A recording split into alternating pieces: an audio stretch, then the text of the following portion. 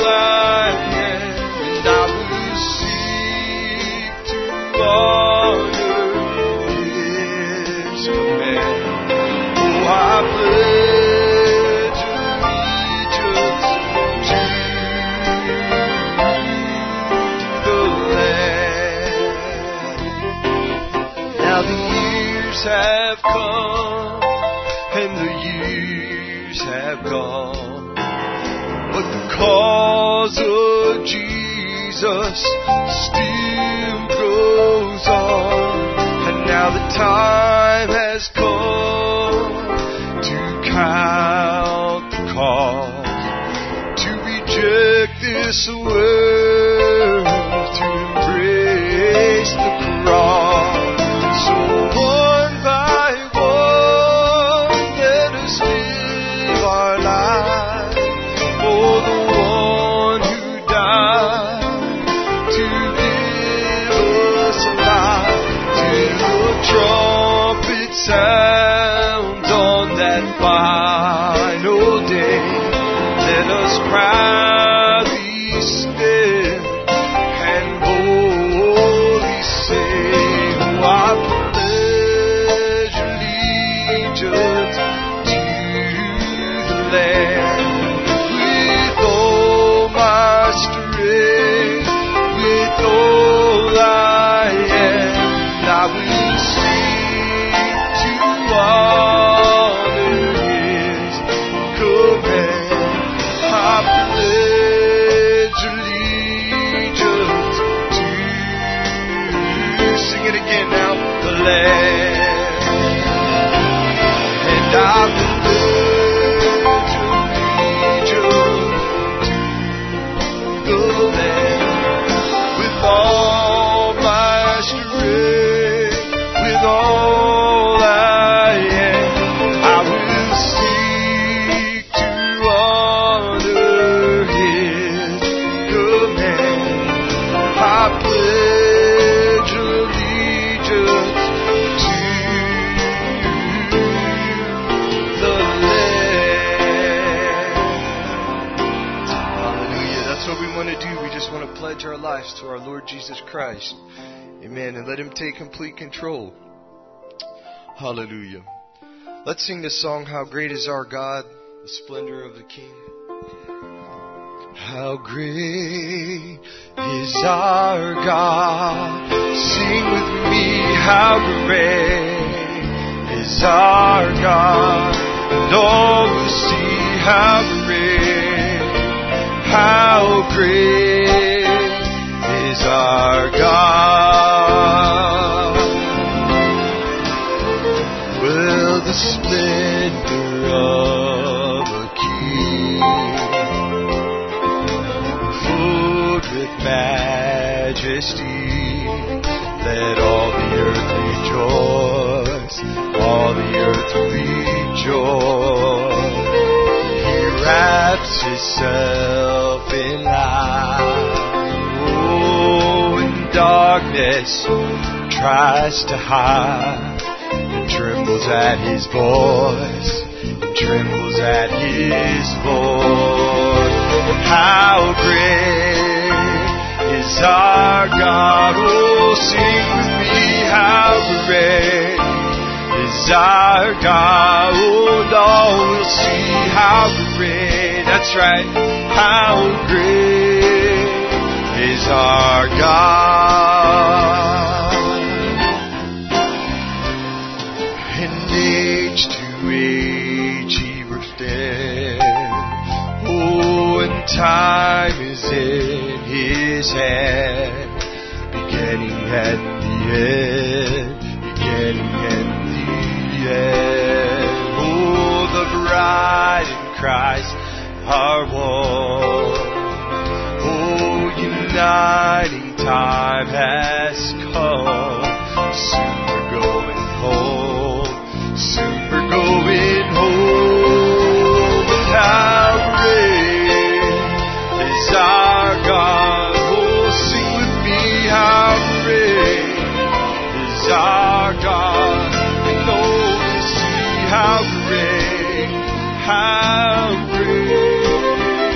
is our God. Name above all names now. Glory. Oh, name above all names. Oh, Lord, You're worthy of all praise. Oh, my heart will sing how great is our God. Sing it again now. Name above all names.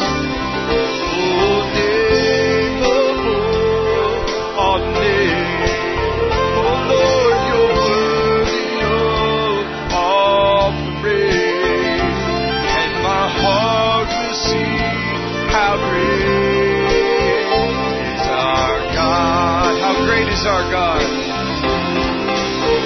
And how great is our God. Oh, sing with me, how great is our God. And all will see how great, how great.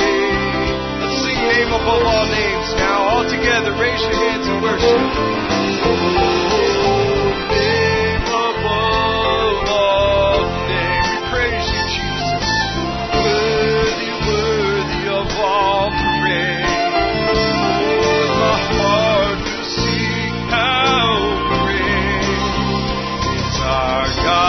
now with all your hearts. Hallelujah. How great is our God.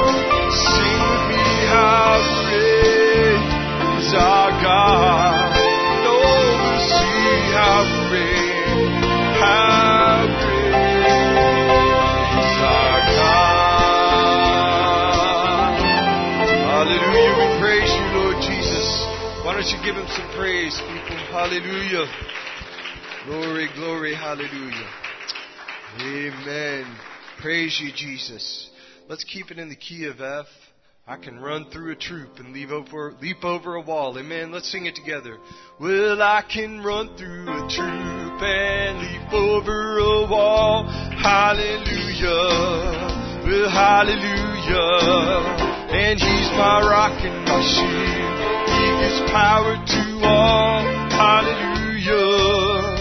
Hallelujah. Oh, and now I'm free from condemnation. Jesus is the rock of my salvation. I can run through the truth and leap over a wall. Hallelujah. Oh, hallelujah. Oh, I can run through the truth and leap over a wall. Hallelujah. Put your hands together. Hallelujah. Well, he's my rock and my shield. He gives power to all. Hallelujah. Hallelujah. Oh, and now I'm free from condemnation. Jesus is the rock of my salvation. I can run through the truth and leap over a wall. Hallelujah. Oh, hallelujah. Sing it again. Well, I can run through the truth and leap over a wall. Hallelujah. Oh, hallelujah. And he's my rock and my shield. He gives power to all. Hallelujah. Hallelujah. Oh, and now I'm free from condemnation. Jesus is the rock of my salvation. I can run through a troop and leap over a wall. Hallelujah.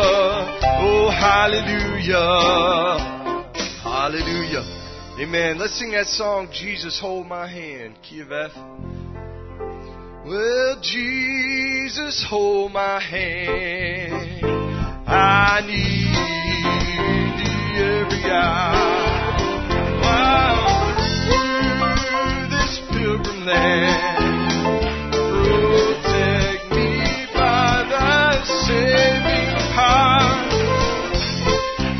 My feeble plea, dear Lord, look down on me.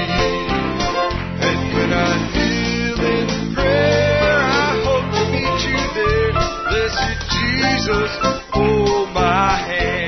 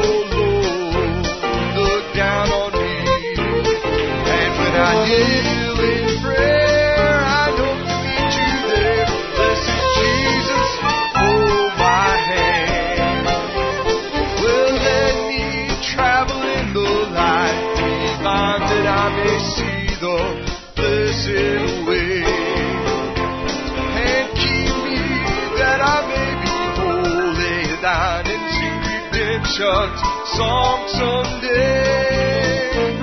And I will be a soldier brave and true and ever firmly take a stand. And as I onward go and daily meet the Lord, blessed Jesus, hold my hand. You love Him?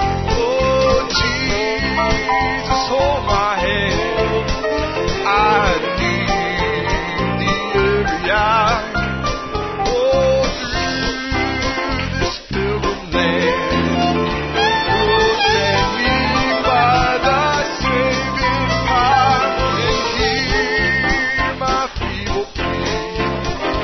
Oh Lord, look down on me.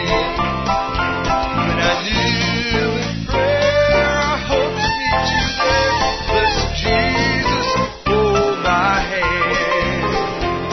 And when I wander through the valley dim toward the setting of the sun, will lead me safely to the land of rest if I a crown of life have won.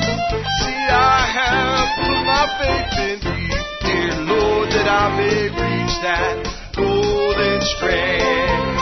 And there's no other friend on whom I can depend. Blessed Jesus, hold my hand. Oh, Jesus, hold my hand. I need Thee every hour. While through this pilgrim land, protect me by Thy saving power. Hear my feeble plea, dear Lord, look down on me. And when I kneel in prayer, I hope to meet You there. Blessed Jesus, hold my hand. And when I kneel in prayer, I hope to meet You there. Blessed Jesus, hold my hand. Amen. Hallelujah. I need Him to hold my hand every day. I don't know about you, friends. Man, I'm so glad He's in my life. Amen. It makes a difference. Hallelujah. Why don't we change order of our service? We're going to take our special needs. Just before we do, we're going to sing one more song. Touching Jesus is all that really matters. Amen. Amen. We just want to reach out. Amen. And touch the hem of His garment for whatever we may be going through. Amen. He has the answers. Amen. And He has the healing power that you need. Let's sing it. Touching Jesus is all that matters. Oh, then your life will never be the same.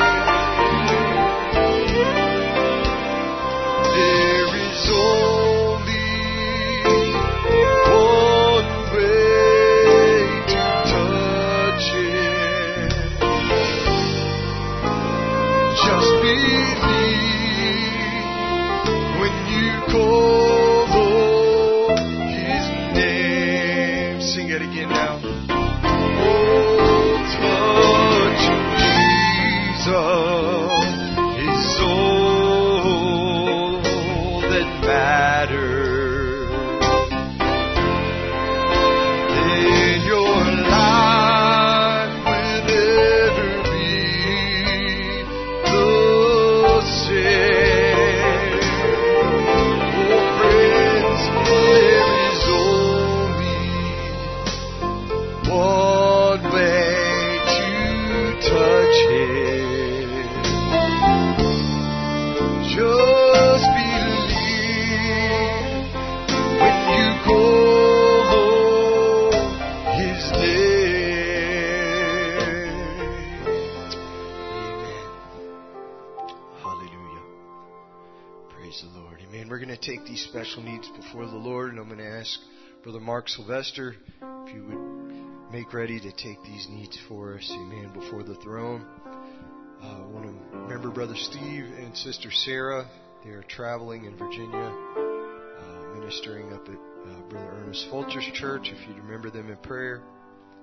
Also have a request for Brother Peter and Sister Rachel, if you'll remember them in prayer as well. Brother Aaron is not with us. We want to remember him in prayer at this time.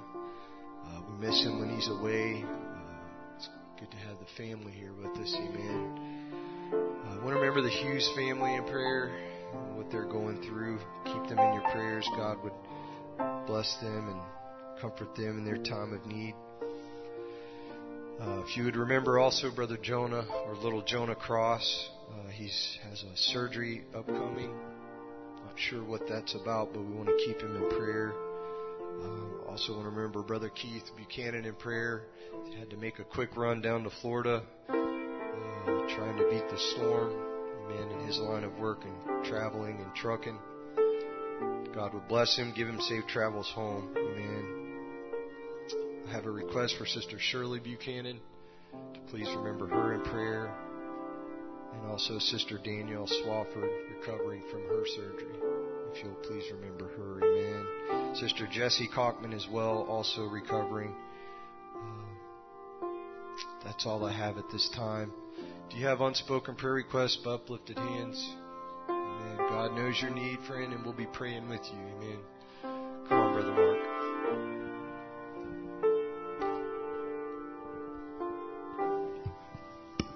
Let's pray. Our Heavenly Father, Lord Jesus, we are thankful, Lord, always when we gather together, Lord, in your house, Lord, and look forward with anticipation to your word, to serve you, to worship you, Lord. It's the spirit within us yearns for that, Lord, and we thank you for the opportunity where we can do that. We thank you, Lord, for your precious presence here, Lord, that we feel every time, Lord, we gather together, Lord. It's what we yearn for, what we live for, Father. And we thank you for your sovereign grace where you come down, Lord, and honor us with your presence. And Lord, when you come, Lord, there's always something good always happens, Lord. And we look forward to the coming of the word, Lord, and we pray that you will grant each need, Lord, that was requested here this morning. Lord, I'm always amazed that every time we come together, Lord, there's many needs, Father. Because, Lord, we're a people that ought to be dependent on you, Lord, and we look to you, Father, to provide every need. Many times, Lord, that when we've exhausted all our resources, Lord, and we look to our strength, Lord, all we can muster, Lord, and we look to other men for help sometimes, and we come to the end of the road, Lord, and there's nowhere to look, Lord. We can look up and look to you, Father, knowing that there's not any failure, Lord, or any disappointments with you, Lord, and we can look to you and believe that you will provide because you promised in your word and you're true to your promise. So, Lord, each one of these requests, Lord, that was read this morning and on this list, Lord, you've heard them, Father, and we pray that you'll meet every need and that was asked, Father. And like I said, there's no disappointments when we believe you, Lord, and that we do this morning. Lord, these times that we're facing, these uncertainty, Lord, there's many fears and doubts and things of the future, Father. But always in every age you've provided a way, Lord, for your people. We're not an uninformed people, Lord. And we shouldn't be surprised, Lord, because I remember your prophet preached the message, Lord, modern events made clear by prophecy. And we can look to your word, Lord, and get all the answers we need. And we pray that we'll look to that this morning. The resources that you have provided for us, Father, you've not left us like the world, Lord, just wandering around. But where our eyes are open, Lord, our understanding are enlightened. And we thank you for that. Bless the service this morning and your servant, Lord, that brings the word. And we pray that every one of us will be attentive, Lord, to what is being said, and any hindrance, Lord, will be moved out of the way, and that we will benefit, Lord, and reap this morning what you've had for us, Father. We thank you, Lord, and we pray and ask these things in the name of the Lord Jesus Christ. Amen. Thank you, Brother Mark. You can have your seats. Didn't mean to keep you standing so long there. My apologies. Amen. I think Brother John Conkman has a special for us this morning. If he'd be making ready. And also Sister Lily and Emma and Brother Mitchell have a special, I heard. Is that correct, Mitchell? Not ready? Okay. All right. Let's sing a song as Brother John's getting prepared there. I give myself away. Sister Becky was playing that. It sounded so nice. Amen. I give myself away. Oh, I give myself away so you can use me. I give myself away.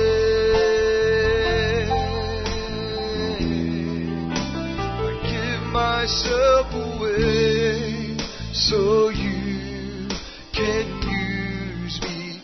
Here I am, here I stand, Lord, my life is in your hand.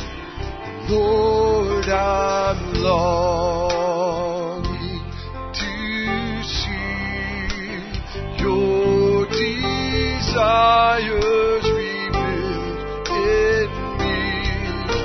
I give myself away.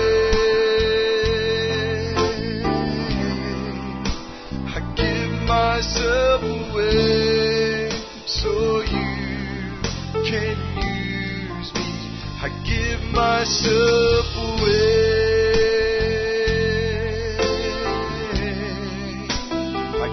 Myself away so you can use me. Take my heart, oh take my life as a living sacrifice, and all my dreams, all my plans, I place them in your hand. I give myself away. I give myself away so you can use me. I give myself away.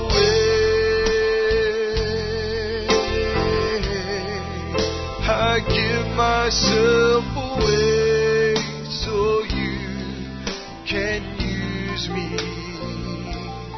Well, my life is not my own. To you I belong. I give myself to you.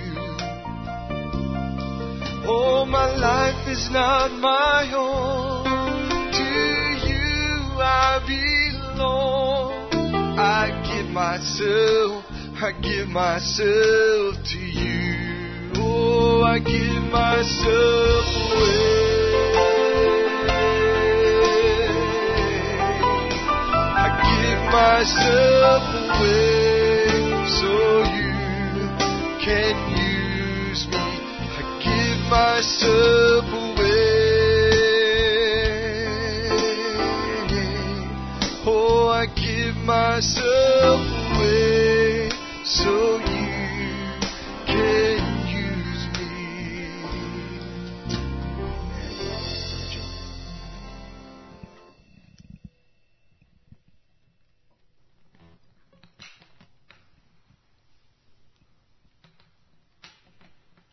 Amen. So good to be with you this morning. On the way down this morning, my daughter Morgan was counting, and she thought she could count all the way to the top of the numbers. And Jennifer is trying to describe to her that there's no way to do that. Every time you get to the highest number you can think of, there's always one number that's a little bit higher. And I got to thinking that's like the love of God, you know. And you just can't add to it. There's no end to it.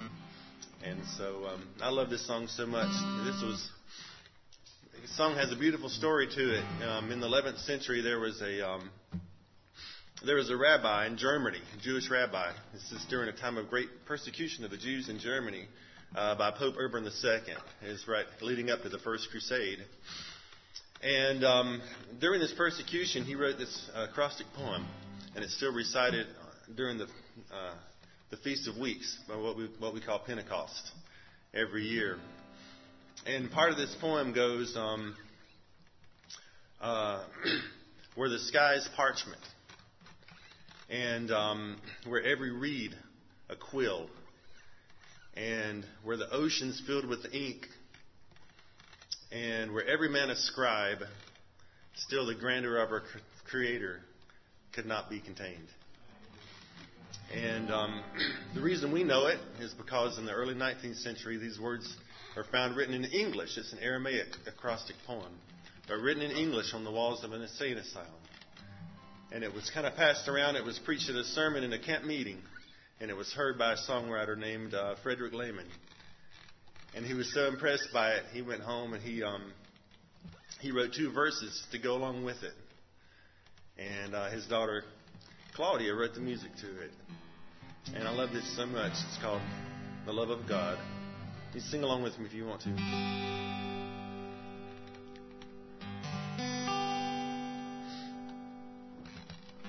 Go ahead and let the music come up so you can sing along. The love of God. Let's put it in A. And if you would play along with me as well.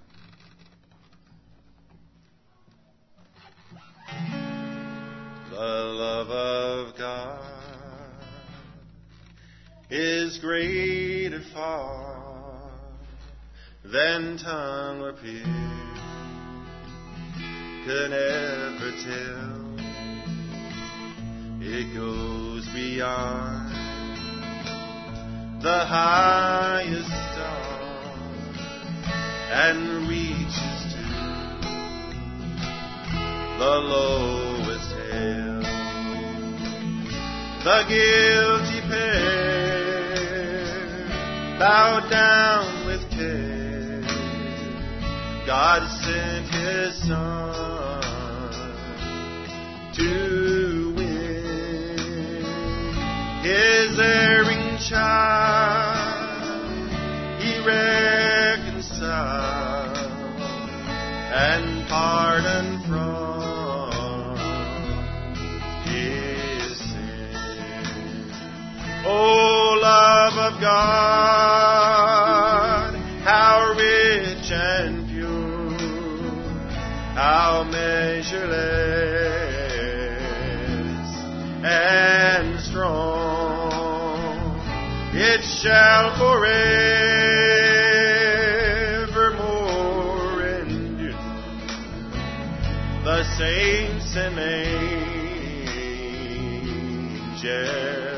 song, when hoary times shall pass away and earthly kings and kingdoms fall, when men who hear refuse to pray on rocks and hills and mountains tall. God's love so sure shall still endure, all measureless and strong, redeeming grace to Adam's race, the saints and angels song. Oh, love of God, how rich and pure, how measureless and strong, it shall forevermore endure. The saints and angels song. Could we with thee the ocean feel and were the skies of parchment made, were every star on earth but with, and every man a scribe by trade, to write the love of God above, what dreamed the ocean dry, nor could the scroll contain the hope, though stretched from sky to sky. Sing it with me. Oh, love of God, how rich and pure, how measureless and strong, it shall forevermore endure. The saints and angels. Sing it one more time, that last verse. Oh, love of God, how rich and pure, how measureless and strong, it shall forevermore endure. The saints and angels song, it shall forevermore endure. The saints and angels song. Amen.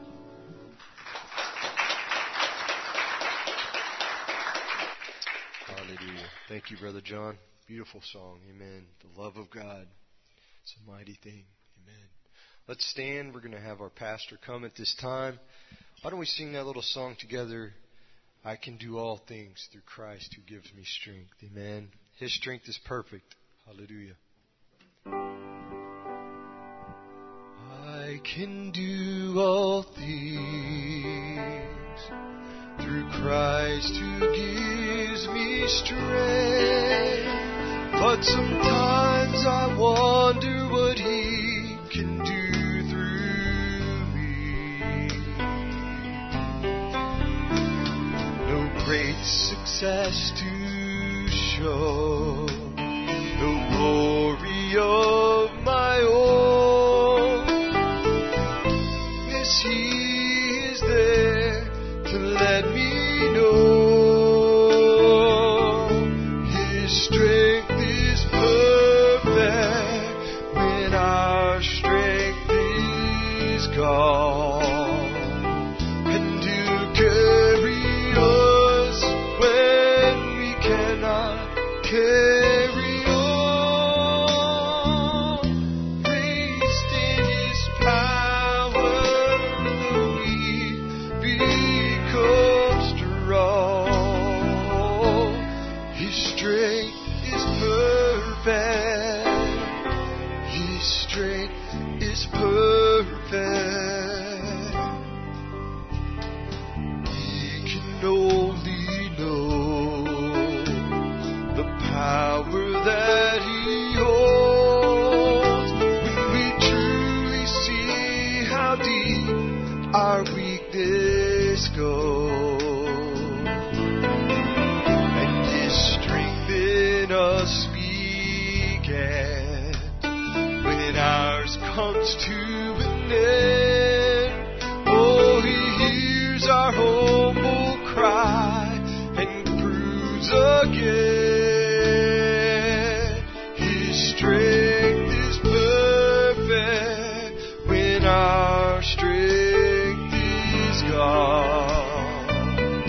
He'll carry us when we cannot carry on. Thank you, Jared. Raised in His power, the weak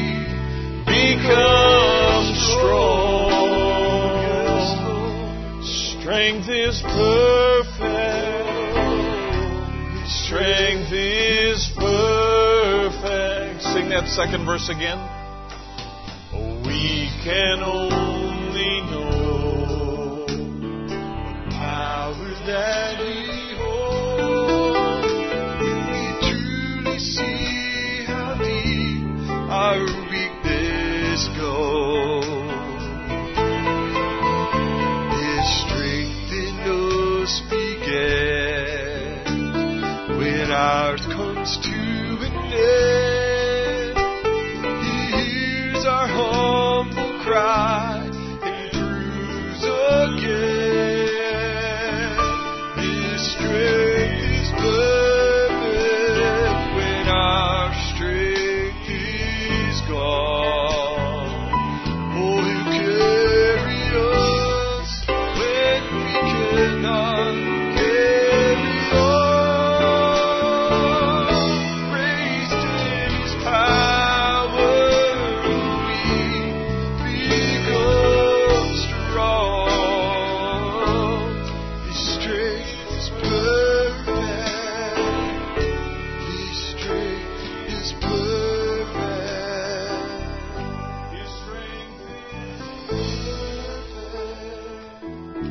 His strength is perfect. Precious Lord, we invite you now to come, Lord, and speak to our hearts. Only the Holy Spirit can speak to our hearts. There are many, many voices that we hear, and they all come from the outside. But when you speak to us, Lord, you speak for the inside. And I pray, dear God, that you would speak to the inner man today. And Father, we just love you today with all of our hearts. It's such a wonderful atmosphere and such a level of faith, Lord. And I just ask and pray now that you would just move right in, Lord, and may you just take the word of life and place it in every heart and encourage us for the times we live in. Lord Jesus, we commit every person who has a need today to you. Thanking you, Lord Jesus, for your deliverance, and thank you for your healing virtue. Lord, minister to each and every soul today, we pray, that's listening. And Father, may you encourage the discouraged and give strength to the weak. We just want to say, Lord Jesus, that we are so grateful we have a place to turn to ask forgiveness. And Lord, knowing that our weaknesses and our sins are many, Lord, we just invite you now to look at us through the blood of Christ. And Lord, may you be free to bless and to minister to every soul. We love you and we thank you, Lord, for this gathering together. In the name of Jesus Christ, we pray. Amen. And amen. Praise the Lord. You can be seated just for a moment here. Welcome all of you to the house of the Lord. It'll be fine, musicians. Thank you. And we appreciate the opportunity to be here and to be able to gather in His presence. How many are glad you're in church today? Amen. Sister Tracy, good to have you. Good to have the Knoblocks today. And good to have all of you. Good to have the Stevenses back in-house again. Good to have Brother Aaron here. Each and every one. Sister Caitlin, God bless you. Good to have you with us today. And for each and every one. I didn't see the Pascals on the request list, so I figured, well, I wrote them down, but we're glad to have them here. We'd rather have you there than on here. So it's good to have you with us. Just a very few announcements here this morning that I wanted to bring to you. August 3rd is Amanda Bilton's birthday, and the 4th is the Bilton's anniversary. So we wish them all the best. August the 5th is Josh Godwin's birthday. Brother Josh, God bless you. August 6th is Sister Liddy Ivy's birthday. God bless you, Sister Liddy. August 7th is Sister Tracy's birthday. God bless you, Sister Tracy. That's right, isn't it? Sorry, it is right. August 8th is Ethan and Anna Pritchard's anniversary. They're out here. God bless them on their anniversary. We shipped $10,000 worth of U.S. Bibles for distribution in East Africa, and here's the first picture. And I thought that was really neat. They are going far and wide. They're going to be scattered around in East Africa and Swahili-speaking areas. And Brother Elias promised to send me some pictures. It is freezing over there. I told him this morning, I texted him early, and I said, we have a WhatsApp thing, and I told him, I said, I'd love to be there. Love to be there. Do anything to get out of this heat and get over there in the snow. It'd be great. And he said, are you coming? He said, we'll make arrangements for you, to be there. Haven't had any visitors for a while. And I said, nope, can't come right at the moment here, but as soon as it's possible and the Lord allows, then we'd love to go back over there. But they're just excited to be able to get their Bibles. These are new converts in the church, and so it's really great to be able to see them have their own Bible and be able to enjoy that. Wanted to thank you for praying for my sister. She's doing well. She's recovering from surgery, still in that recovery process, but doing much better. And she was really touched that our church would hold her up in prayer and make an issue of her sickness, and she was very thankful for that. We have Vicki and Terry Tidwell, who some of you know are in hospital. Went back in hospital last night because of the virus, and they both have some serious things that are going on, so we want to remember them in prayer. Brother Howard Carroll, who was the pastor in Manchester, Tennessee for years and years and years.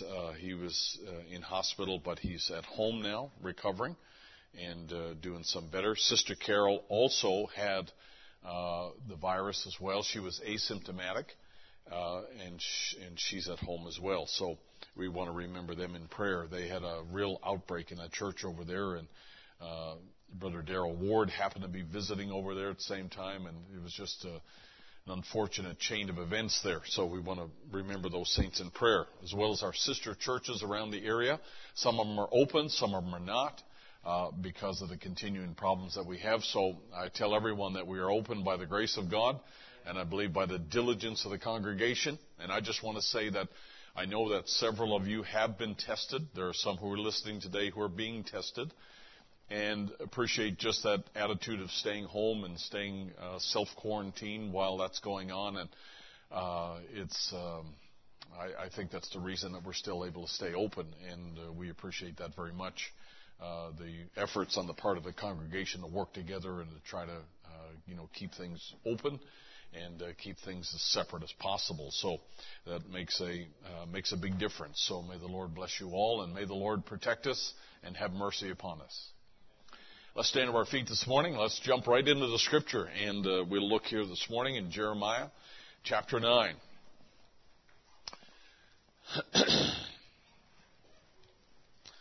Brother Caleb Homever is on his way. He's traveling from Connecticut. He was there for the last couple of weeks for some time off, and he's on his way back. He had to help a friend move, and he's coming up from Raleigh this morning, and he wasn't able to make it in time for the service. And so we miss Brother Caleb. He's been away for a couple of weeks, and actually he's been away for several weeks. Also as well, Brother Keith is traveling today, and probably got mentioned in the prayer request, but he's heading to Florida. And for two reasons, we need to pray for Brother Keith, that Florida is not a great place to go today, and it's also right in the path of a hurricane. And so we want to remember Brother Keith. He's told me he was going to make a quick stop and do a very fast turnaround and get back on safer ground again. It's Jeremiah chapter 9. I'm really after a phrase here this morning. Thus saith the Lord, let not the wise man glory in his wisdom, neither let the mighty man glory in his might. Let not the rich man glory in his riches, but let him that glorieth glory in this, that he understandeth and knoweth me, and that I am the Lord which exercise loving kindness, judgment, and righteousness in the earth. For in these things I delight, saith the Lord. May God add his blessing. You may be seated this morning.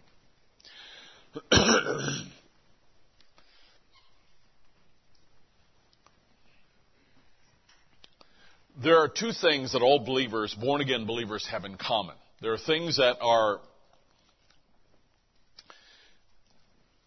on the plate for all of us, and things that we all have. Whether you feel it or not, there are definitely two things that we all have in common. Number one is the capacity that God has loosed within you to hear the voice of God in your day. Now, you may not think that God speaks to you, but you know what? You're here. And you're here not because, you like our song service or our pews. You're here more so because the Holy Spirit, who takes control of our lives, has led us to the tree of life so that we can continue to hear the word of the hour, so that we can have the right faith built, so we can have our bodies changed, so we can go back to the place that we belong. Don't tell me God's not leading you. Don't tell me that God is not speaking to you. I believe that He is. And the capacity to hear the voice of God is built into every born-again believer, and it comes alive when that quickening power strikes a human soul, and there's life all of a sudden begins, and it begins to express itself. And that's a very, very important thing, and a very essential thing for every one of us to have, the capacity to hear the voice of God. And the second thing is that as good as it is to be able to hear the voice of God, I think a second thing that we all have in common is a sensitivity to the cause of Christ for our day. The sensitivity to hear the word of the hour for our day, so that you stay in tune and stay in step with exactly what God is doing in the particular hour you're living in. So you can have an appreciation, you can have a sensitivity to the things that God has done, the historical perspective of the Scripture. But it's another thing to be able to move with the Spirit of God as He moves. And that's what God wanted the children of Israel to do back in the early days of their journey, was when they were to watch certain things, and when the cloud moved, they were to move with it. When the cloud stayed still, they were to stay still. They were practiced in keeping in step with the movement of God in that particular hour, right? They were practiced in that. Every day, their movements were guided by a supernatural element that the world really didn't care anything about. And so they were guided by that. A believer has that, and even though you may not get up in the morning and pray for that, God's actually built that into every one of our hearts so that we can stay in tune with what God has for us in a particular hour. Now, I want to just preamble a little bit here this morning and just say a couple of things here as we look at this idea here, and I've titled this Righteous Assurance, and I want to pick up from where we were last week when we talked about at the end of the service Sunday morning, on how that from the point we are at, which is not typical of all the other ages, because through the ages they went through cycles and seasons whereby they had a word for their day, they had a messenger for their day, and then there was a passing of that messenger, and then we had another messenger that came. There was another season or another era. Our situation is different because we don't have any other messengers that are going to come on the scene, right? We don't have any other ages that are going to come. I don't believe we have hundreds of years that lay ahead of us for the bride of Christ to travel on. How many would agree? I believe I'm preaching to the people whose bodies will be changed. And if that's the case, then we are heading into an area that nobody has walked before. We are moving into a realm that nobody has walked before. We are going to actually take that realm. We're going to take that kingdom by faith, and we're going to walk through that door without death. And all of it is unseen. The entire journey for the people of God, I believe, from here out, is unseen to the naked eye. It's undetectable by the natural senses. There's nothing that you have within your body, the physical capabilities you have within your body, that's going to be able to see or identify or touch that kingdom before you step into it. We're going to get there by faith, taking a step of faith. Now, in saying that, we certainly we're more comfortable when we have assurances of what lays ahead. We're always more comfortable because we're a people who we're used to living by our senses, right? We're used to living by things that are visible or things that are tangible. When we're going to an area, we like to be able to read the road signs and say, you're 10 miles from this particular place, or this is the exit. You know, if you see the exits now are very plain. The billboards are very plain. McDonald's, exit now. And, there's no guesswork. We like that. We like that. We're doing a renovation in our house where we had a water leak The water leak was in a little tiny pipe, and it popped a hole in there, and for whatever reason, wore its way through there, and water came down through the ceiling and so forth. So they had to take everything out of our basement, and it's all out, and all the way we're down to bare concrete on the bottom. So we've been working on that this week, and it's been for the last month, from the end of June, and it's been it's been an upset. There are good upsets and bad upsets. I'd have to say this is a good upset. It's just that it's unexpected. So we're working on that. I'm dealing with State Farm, who is our insurer, and they're very busy. Apparently, there's lots of other people who have catastrophes, and they're very busy, so they don't always respond very quickly. And I was trying to arrange supplies to come to match the contractor's schedule so that we can have everything that we need in place. And in order to get the flooring, for instance, which is the biggest purchase, the stuff that they're going to put on the vinyl, they're going to put on the floor, in order to get that, we had to order it at a certain time. And I still hadn't had the confirmation back from State Farm that, yes, you can go ahead and order all this stuff, as they have to approve everything and all the administrative stuff you have to do, right? We all been down this road. We know how it works. But because they haven't responded to me yet, I had to make a decision. Do I go ahead and order this in order to match the schedule, because it's going to take a week or so to get there, or do I wait until their approval?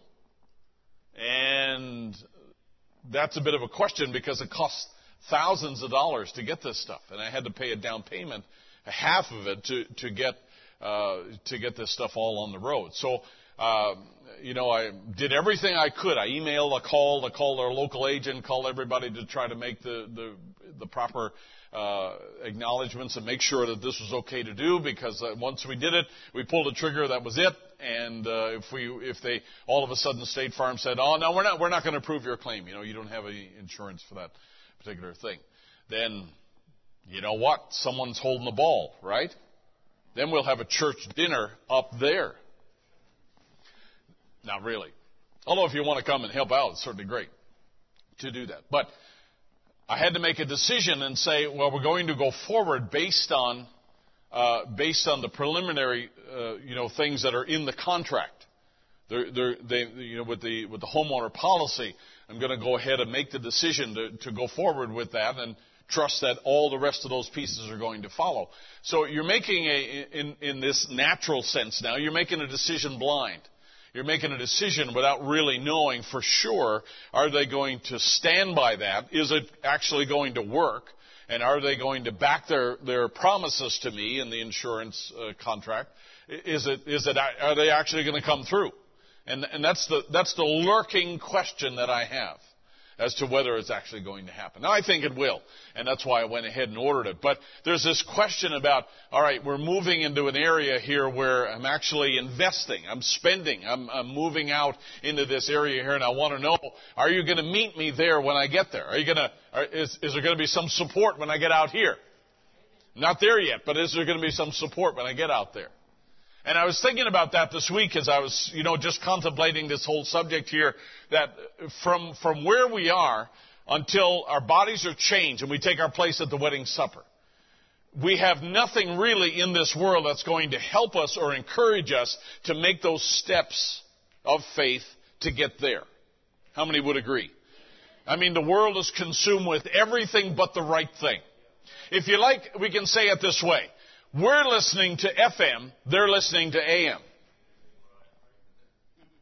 And everybody's wanting the right information. Everybody's trying to get in tune with the right thing to know what the future holds and to know what's best and to make the right decisions, no matter what realm you're in, whether it's the political realm, whether you're a businessman and you're trying to invest and grow your business or whatever else. But I will tell you what, the bride of Christ over the last so many years, we may have thought that nothing was really happening, but God was really teaching us. God was really motivating us to be listening to the right channel at the right time and get used to listening to that when the world was off listening to something different. And so the world does not have information to give us. As a matter of fact, they're on a different channel altogether. They're on a different frequency altogether. And no matter how much they move the dial back and forth, and they can do all kinds of religious things moving the dial back and forth. They can do all kinds of, biblical things even moving back and forth. But there is one people in the earth that are listening to the right frequency who have a sensitivity to the voice of God in this hour. And that's the bride of Christ. And we believe, and I'm here this morning to encourage you to believe that, we have the assurance that even though we're making investments in the future, that the contract will not break down. He will stand by His word. And what He tells us to go forward to is the right thing. And He'll meet us at the right point in the journey. How many believe that? He'll not fail us. He'll not come along and say, oh, well, the message wasn't right. He's not going to do that. I believe the message is right. I believe it's going to get us there. Now, let's just develop this a little bit. We read in our text here, let me just go back here to our text. And in this little passage here, Jeremiah cautions us, and he says, let him that glorieth glory in this, that he understandeth and knoweth me, that I am the Lord which exercise loving kindness and judgment and righteousness in the earth. Let a man rejoice in the fact that he has understanding and that he has a personal knowledge of Jesus Christ. Let him rejoice in that. Now, I want to take that word understand, and we want to look at it a little bit and develop it here as we move along. In Daniel chapter 12, the prophecy says, go thy way, Daniel, for the words are closed and sealed till the time of the end. And many shall be purified and made white and tried, but the wicked shall do wickedly, and none of the wicked shall understand. But the wise shall understand. Now, knowledge will increase in the last day, right? We'll have knowledge, but we'll have understanding. The understanding is exclusive to the bride of Christ, or to the people of God. But there are other things to be known. It's just that the knowledge of this is not the same as the knowledge of this. And the knowledge of this will never get you where the understanding of this will get you. Are we okay? There can be two things going on at the same time. There can be darkness and there can be light in darkness. There can be knowledge of things and there can be a true understanding. I want to have spiritual understanding. I want to have true understanding. And that's what the Bible talks about. Now, Brother Branham says this. He says God wants all of us, like an insurance policy. When you get an insurance policy, you might as well get full coverage. That's what this blessed assurance does for us. It's full coverage policy. It's a full coverage policy. It covers all we have need of, watch, in this life and our resurrection and eternal life. It includes everything. I think that's really good. Now, I know that when I was speaking about our natural homeowners policy, I'm hoping that it works. I mean, I'm hoping they cover everything. I'm hoping that they'll honor the commitments I've already made. I'm hoping that, but I don't have. What I'm waiting for is a word from them that hey, it's okay. Go ahead, press on, go forward. That's what I'm hoping for. Brother Branham is here telling us you've got the assurance. You've got God's Word. There's none of this that's going to fail. How many can say amen to that? There's none of this going to fail. It's going to cover you. It's a full coverage policy that covers you here in life and in the resurrection, if you go down by way of the grave, or if you come to the time of the change of our bodies, or all the way right through out into that eternal realm. It includes everything. Glory to God. Therefore, no matter where you are, no matter what you do, no matter what life hands you, you're covered. We're covered. We're all right. Some of you are smiling, and that's a good response. That's the right response, by the way. We're covered. We got this. It's blessed assurance. It's divine assurance that it's going to work. Brother Branham again says, if you look at your affliction, you'll never go any further. But if you look at the promise of God, you've got a right to every redemptive blessing that God promised in His Word. It's yours. The Christian always looks at the unseen things. The Christian always looks at unseen things. Every redemptive blessing of God is unseen. And here's the whole armor of the Christian is love and faith and long-suffering and goodness and meekness and gentleness and patience. It's all unseen forces that works in the heart of a believer. And we look at things that we do not see. If we're the children of Abraham, then we don't walk by sight, we walk by faith. Abraham was a good example of somebody who was given a promise. Nothing in his body, nothing in his senses reflected the truth of that promise, but it was true nonetheless. There was nothing in nature that reflected the truth of that promise, but it was true anyway. Are you with me? There was nothing they felt that reflected the truth of that promise, but it was true nonetheless. It came to pass. And God had promised Abraham and Sarah that they were going to have a child, and God brought it to pass and made it happen there. And Abraham believed it, and it was accounted unto him for righteousness. God deposited righteousness into his account. And Brother Branham is telling us categorically that a Christian always looks at unseen things. We may not have anything in the natural world that declares the truth of the promise, but the promise is true anyway.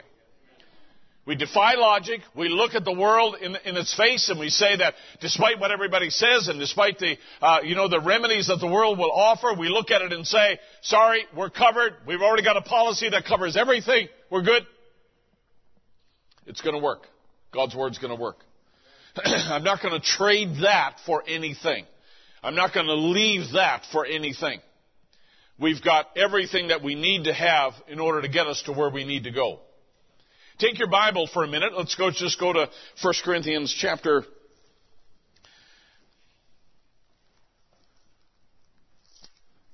1 Corinthians. I know that much. Very, very familiar passage of Scripture. 1 Corinthians chapter 2. Very familiar. And the reason it's very familiar is because it's very good. It makes a lot of sense, and that's why it's so familiar. We refer back to it. It's like our safe place. It's like your cabin in the woods. It's like your place on the mountain that you like to go to when you want to get away. Right? That's what these verses are. They're familiar because they're great, because they're common, because they're safe, and we know that they're true. Now, watch what he says in verse 9, 1 Corinthians 2:9. But as it is written, eye has not seen nor ear heard, neither have entered into the heart of man the things which God has prepared for them that love him. But God has revealed them unto us by his Spirit, for the Spirit searcheth all things, yea, the deep things of God. For what man knoweth the things of a man, save the Spirit of man which is in him? Even so the things of God knoweth no man, but the Spirit of God. So there's a channel in which God operates. It's the FM channel. There's an AM channel, but there's an FM channel. And the Spirit of God guides his people to the right place to get the right things for the right hour.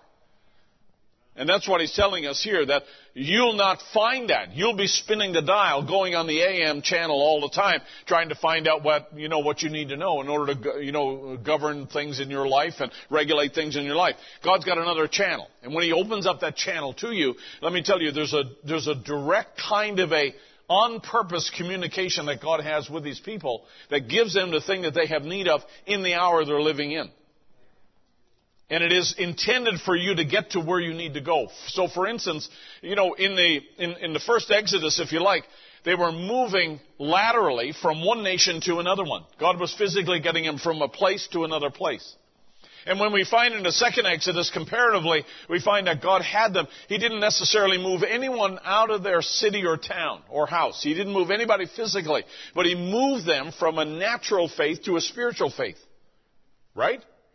He moved them from the Jewish faith, where they had, the sprinkling of blood and offerings and, goats and lambs and everything else. And he moved them from that to justification by faith in Christ. Are we okay?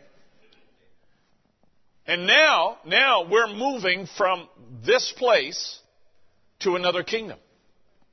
It's a movement. It's the ending of something, the beginning of something else. And it's always going to consequentially bring something very different than what we had before. Because Israel was very different than Egypt. And Christianity was very different than Jewry.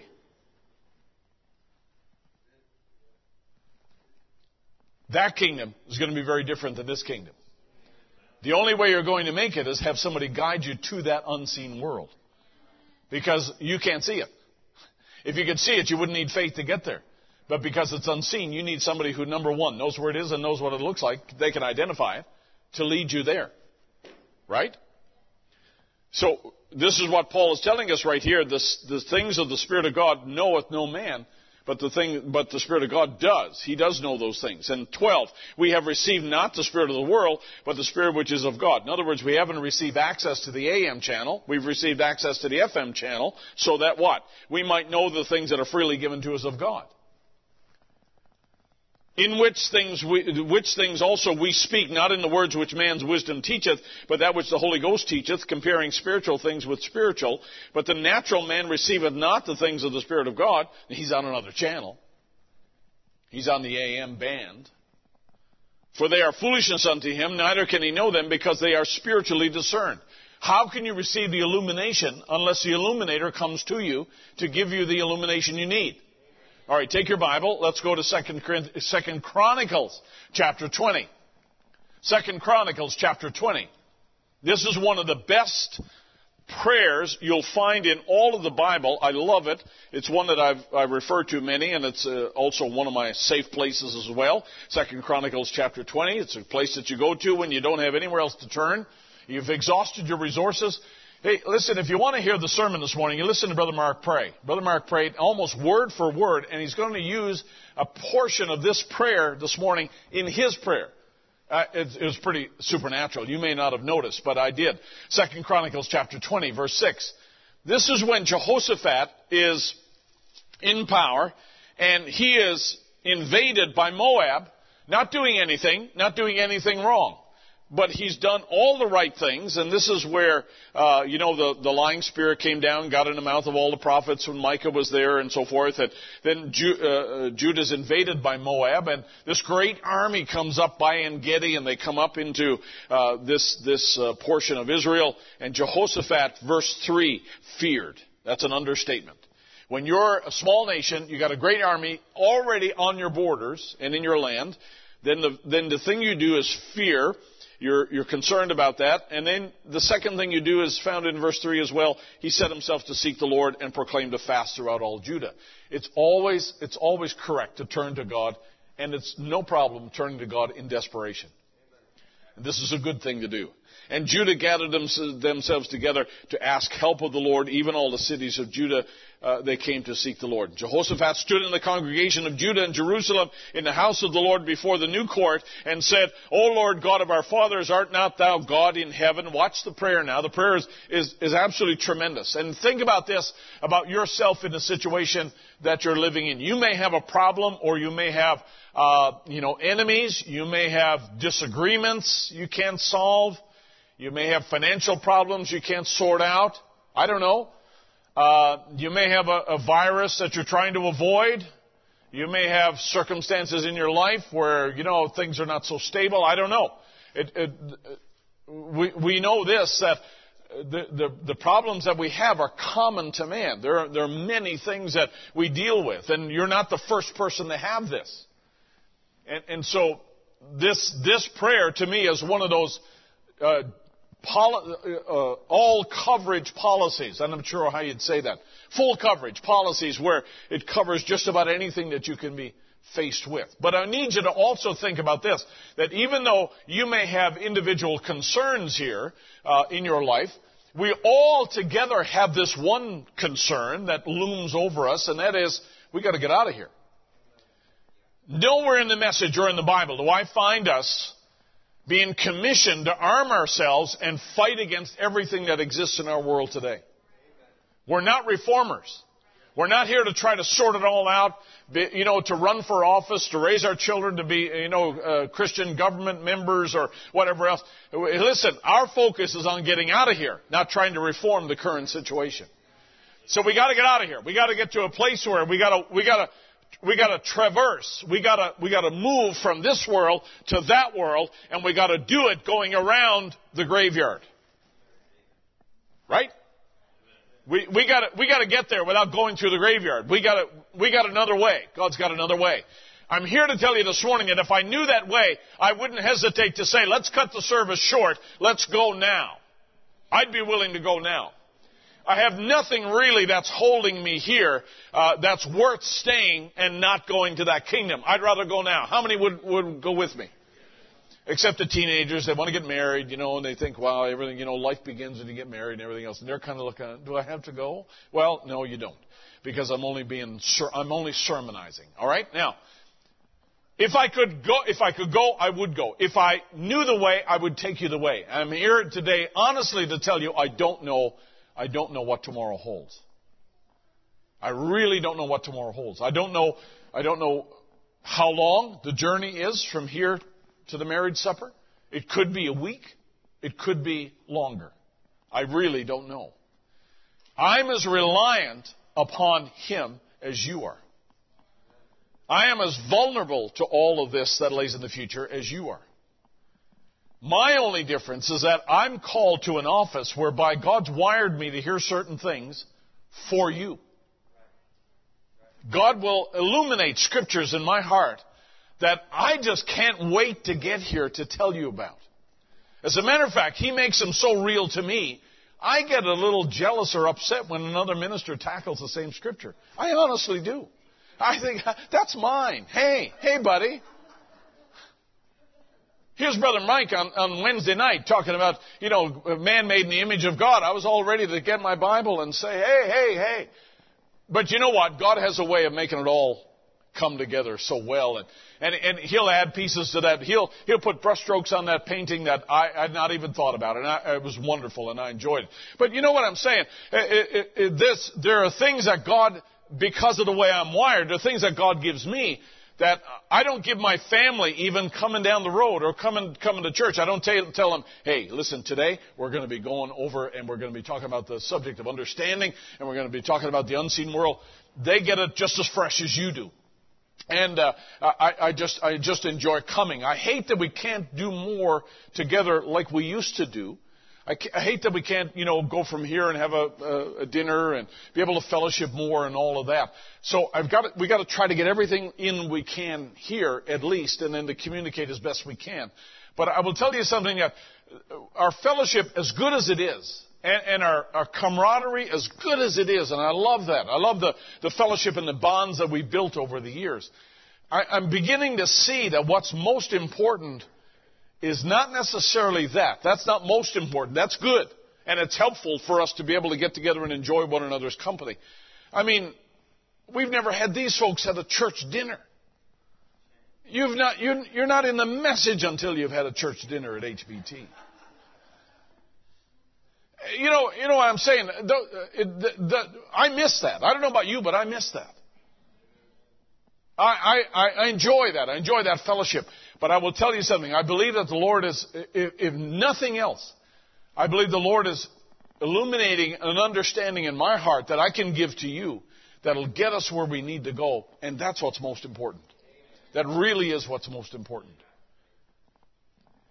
And so when you're dependent on Him entirely, when you're totally vulnerable in the sense that if I could go, I would. If I could find a way, I would.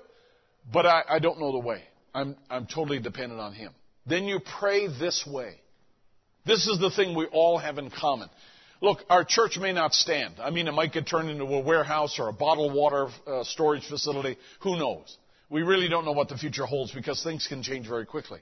I do know this, that if we pray this way, it'll be a help to you in learning how to navigate towards that future. Here we go. Everybody should read it if you have your Bible. I got some of it on the screen right here. This is the prayer that Jehoshaphat prayed. He stood in the middle of the congregation and he said, Lord, God of our fathers, art not thou God in heaven, and rulest thou over the kingdoms of the heathen, and in the land in thine hand is there not power and might, so that none is able to withstand it? Your will be done on earth as it is in heaven. Art not thou our God, who didst drive out the inhabitants of this land before thy people Israel, and gavest it to the seed of Abraham thy friend forever? And they dwell therein, and they have built a sanctuary therein for thy name, saying, if, when evil cometh upon us, as the sword, judgment, pestilence, or famine, or virus, or whatever else that strikes the land, we stand before this house, and in thy presence, for thy name is in this house, and we cry unto thee in our affliction, then thou wilt hear and help. You notice what he's doing. He's not doing anything that the census can declare. He's holding on to the promise. He's falling back on the assurance that God's given to him because he knows that God dealt with Abraham, gave Abraham the land, and the land is for you and your seed forever, and thy seed shall possess the gates of your enemies. We don't see how, though. We don't see how this is going to come to pass. Verse 10. And now behold, the children of Ammon, Moab, Mount Seir, whom thou wouldst not let Israel invade when they come out of the land of Egypt, but they turned from them and destroyed them not. Behold, I say, how they reward us to come and cast us out of thy possession, which thou hast given us to inherit. O our God, wilt thou not judge them? For we have no might against this great company that cometh against us, neither know what we are to do, but our eyes are upon CNN. Your eyes have got to be on the right place. You've got to be looking at the right thing. You had to be looking at the right resource here. And this is what Jehoshaphat says here, that we have nowhere else to turn. We don't have any strength against this or that. There's a lot of problems we have we can't solve ourselves. But we do know a God who does, who is more than able, who has all resources that are needed, and our eyes are upon you. Lord, we stand here in your presence. We're not trying to outguess you. We're not trying to take the ball out of your hands. We're not trying to figure this out of our own accord or our own resources here. Our eyes are upon you. And I believe that if nothing else, God has trained us over the last 25, 30 years or more, and trained us since Brother Branham went off the scene to keep our eyes on the right thing, to keep our eyes on the right source, and to be looking to the right one who can guide us because he knows the way. And he reveals his word in season. And you've been wired, you've been built, you've been ordained to be able to catch the word in season and be sensitive to that voice and follow that leading. That's why you're here, and that's what will get you out of here. Are we okay? That's all I wanted to do today, was encourage you to think about that. That I have assurance because I am one of his. I have an assurance because of his righteousness and because, the plan of salvation has brought me back into harmony with God. And back in harmony with God, I'm not listening to AM anymore, I'm listening to FM. And if I'm listening to FM, I'm hearing the right voice, say the right things, that builds the right faith, that gives me confidence that no matter whether I can see it or not, I know I'm going in the right way. And I know that when I step out by faith every day, he's going to be with me because he said he'd never leave me nor forsake me.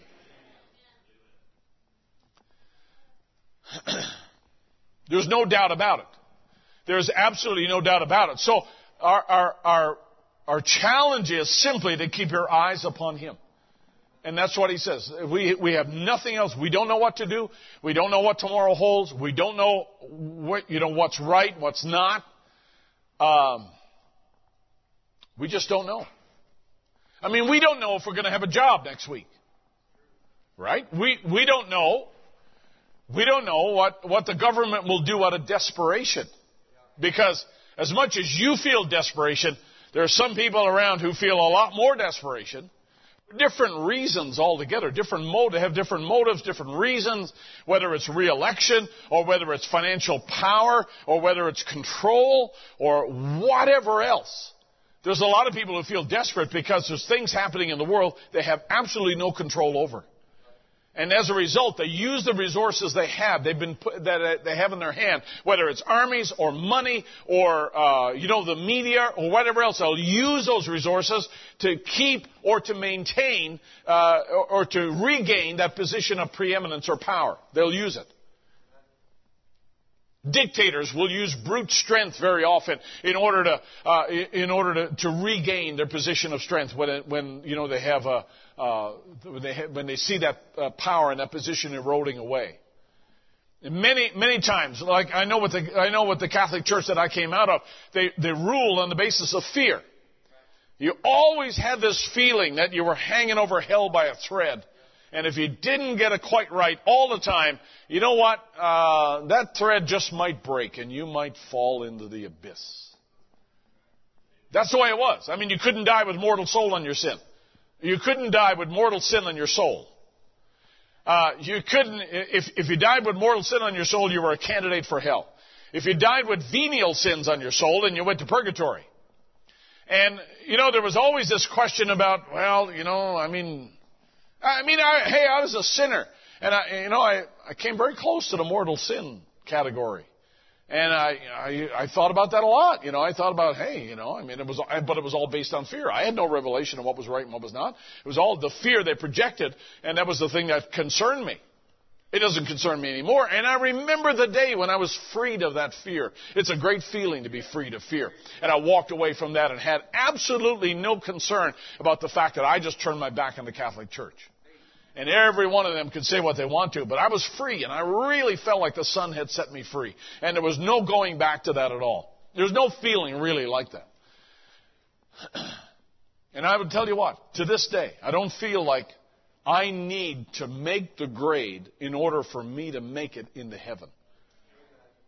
I believe He made the grade for me and handed me the benefits of His sacrifice.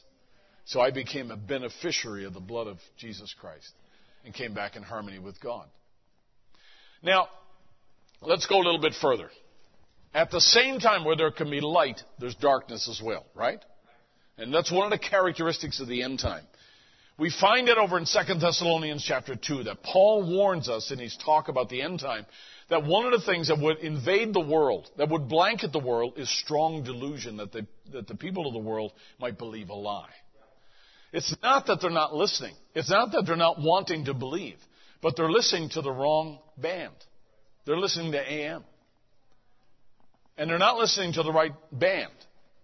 And so therefore, this is not something that Satan sends, although Satan will capitalize on, because the Bible says that God sends them strong delusion that they would believe a lie. Now, the delusion is a powerful word here. And it means, it's the Greek word plane, which means a straying about or leading somebody astray from the right way. So when you have somebody who's delusional, they will stray to an area that's not right, and they will be willing to lead other people away with them. And they have no qualms about that because they think they're in the right way. They're very difficult people to help because they always believe they're in the right place.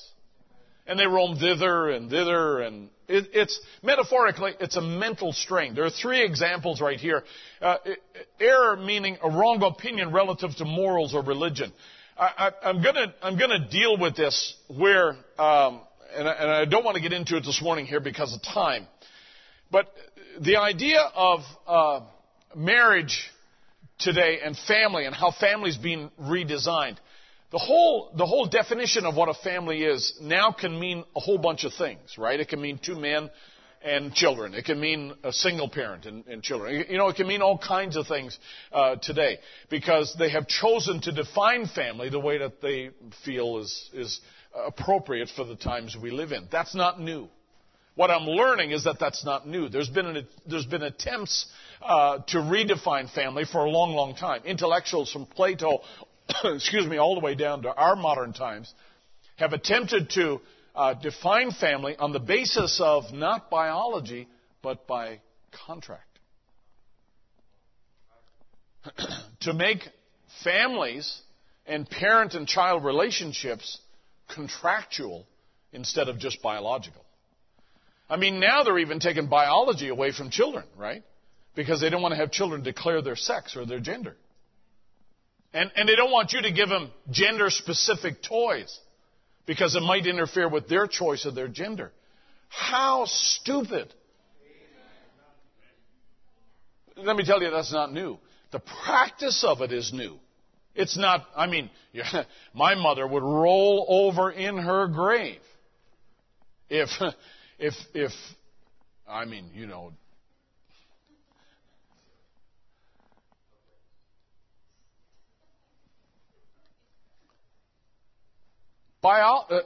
biological relationships have been the foundation of family since the beginning. And the issue is that there were enough people around who respected the Bible and the moral order of things to prevent any of this from making it anywhere near the halls of government. So that laws would be enacted to protect this new perception, this perception that they want to practice. And that's what delusional really is. And this is what Paul is. It's a very strong word. It means that you can have the entirely wrong understanding of something, the wrong interpretation of things relative to morals or religion. There are people who are in seminaries and people who are in religious circles who are saying we've got to get rid of the Bible in this post-scriptural world that we live in. We have to get rid of it because that's outdated. They're teaching that now. And I can quote it for you. I photocopied the article out of a book that I have, very excellent book. And they were saying that this has worked for us for years, but we really do have to move beyond it. And moving beyond it means that we're not going to define a family as just a bunch of people who are born together through biology and through human relationship. That's not what a family is. All parents need to contract with their children because after all, the greater parent is the state. And statism is not a new idea. That's what Hitler wanted to have, right? Sons of a nation. The Aryan nation, they wanted to have sons of a nation that would, become a perfect army and a perfect people and so forth and to procreate and have that. But let me tell you, they were not interested in building families. They were interested in preserving power. And this idea of statism when it comes to family is not that far-fetched. And there are people today that actually promote and they're encouraging this whole agenda here. I will tell you something. It's a misunderstanding. It's not the understanding of God. It is a delusion that people have. Secondly, Paul writes that it is an error which shows itself in action, a wrong mode of acting. So, Ephesians 5, verse 3 there refers how that Paul said that fornication and all uncleanness should not be named once among you as becometh saints. The reason that Paul says that is because the errors like that, if they're not dealt with or preached against correctly, they go from thoughts to actions. And whether it's a thought or whether it's an action, it's still wrong. It's a misunderstanding of the right thing. Right? And young people are under a delusion if they feel like they can be sexually active before they're married and have no consequences for that. Are we okay? This is a serious thing. And then, of course, an error which leads into error, deceit and fraud. So, David gets involved with Bathsheba, and then in order to deal with that, he has Uriah killed and so on. And he's under this delusion that, we've hidden it from God. He died in battle, so nobody will know. And when Nathan the prophet shows up, David says, "Hey, how are you doing? How are things?" High five around the throne. He's under a delusion. And the delusion, when a person believes something long enough and they begin to act on it, you know what? It becomes obviously something that's more manifest, but something that's more damaging farther it goes. Because error begets error, Brother Branham says. So you remember Brother Branham talking about sighting in a gun. And he says when you shoot that bullet and that gun goes off, the bullet's off just a little bit. At the mouth of the barrel, it's only off just a fractional amount. But, a quarter mile down the road, it's way off. But the error didn't start a quarter mile down the road. The error started back up here. It's still error. Are we okay? It's still a misfire. It's still a bad shot. But it's manifest way out there. But it's still a bad shot right from the origin. That's why making sure that the wrong teaching doesn't get in is very important. That's what pastors do. They're shepherds over the flock and they're guardians over the pulpit here because no matter who it is, when anybody stands here, they have an authority. You respect that authority because we're taught to respect the authority of the pulpit and the preaching and the handling of the word and so forth. We have to know them that labor among you. And we had to be very careful about that. I'm very careful about that. I tend to be on the conservative side for that. That's why none of you sisters have preached yet. Because you can get the ball rolling, and it may seem like an innocent small thing at the beginning, but you know what? If it's wrong, it's still wrong. So this idea of having the understanding is a great thing. So Brother Branham says we have the blessed assurance that someday these vile bodies will be changed and made like unto his own glorious body, whereby he's able to subdue all things unto himself. we can trace this, and we won't take a lot of time to comment on it. Matthew 27, command therefore that the sepulchre be made sure until the third day. This is the Roman government now looking out for the tomb of Jesus to make sure nobody gets in there and takes that body out. Lest his disciples come by night and steal him away and say unto the people, he's risen from the dead. And so the last delusion, same word, shall be worse than the first. So they're trying to protect their understanding of things, and their understanding of things is wrong in the first place. But they're trying to make sure that the truth actually doesn't get out, and they're calling the truth there. You see how mixed up it is? But they're not doing this because they think they're wrong. They're doing this because they think they're right. And they don't want to have this new error now be worse than the first one here. So we got to guard the tomb and make sure nobody opens up the tomb and gets the body of Jesus out. We got to, make sure that it's all. And then when the body of Jesus came out and the rock was rolled away, they said, well, the only thing left to do is lie. So they went to court and lied about the fact that the disciples came. You understand what I'm saying? Error begets error, and it just cascades down the hill. Let's go on a little bit further. Brother Branham says, in the God of this evil age. And he takes this scripture, 2 Thessalonians, there as a core text there. Now this man of sin would come into existence and set in the temple of God, showing himself that he was God, caused the people to go into strong delusions to believe a lie, be damned by it. You say, is that true? Well, he got a lot of people to believe in the Trinity, and that wasn't true. He got a lot of people to believe what happened in the Garden of Eden. That wasn't true.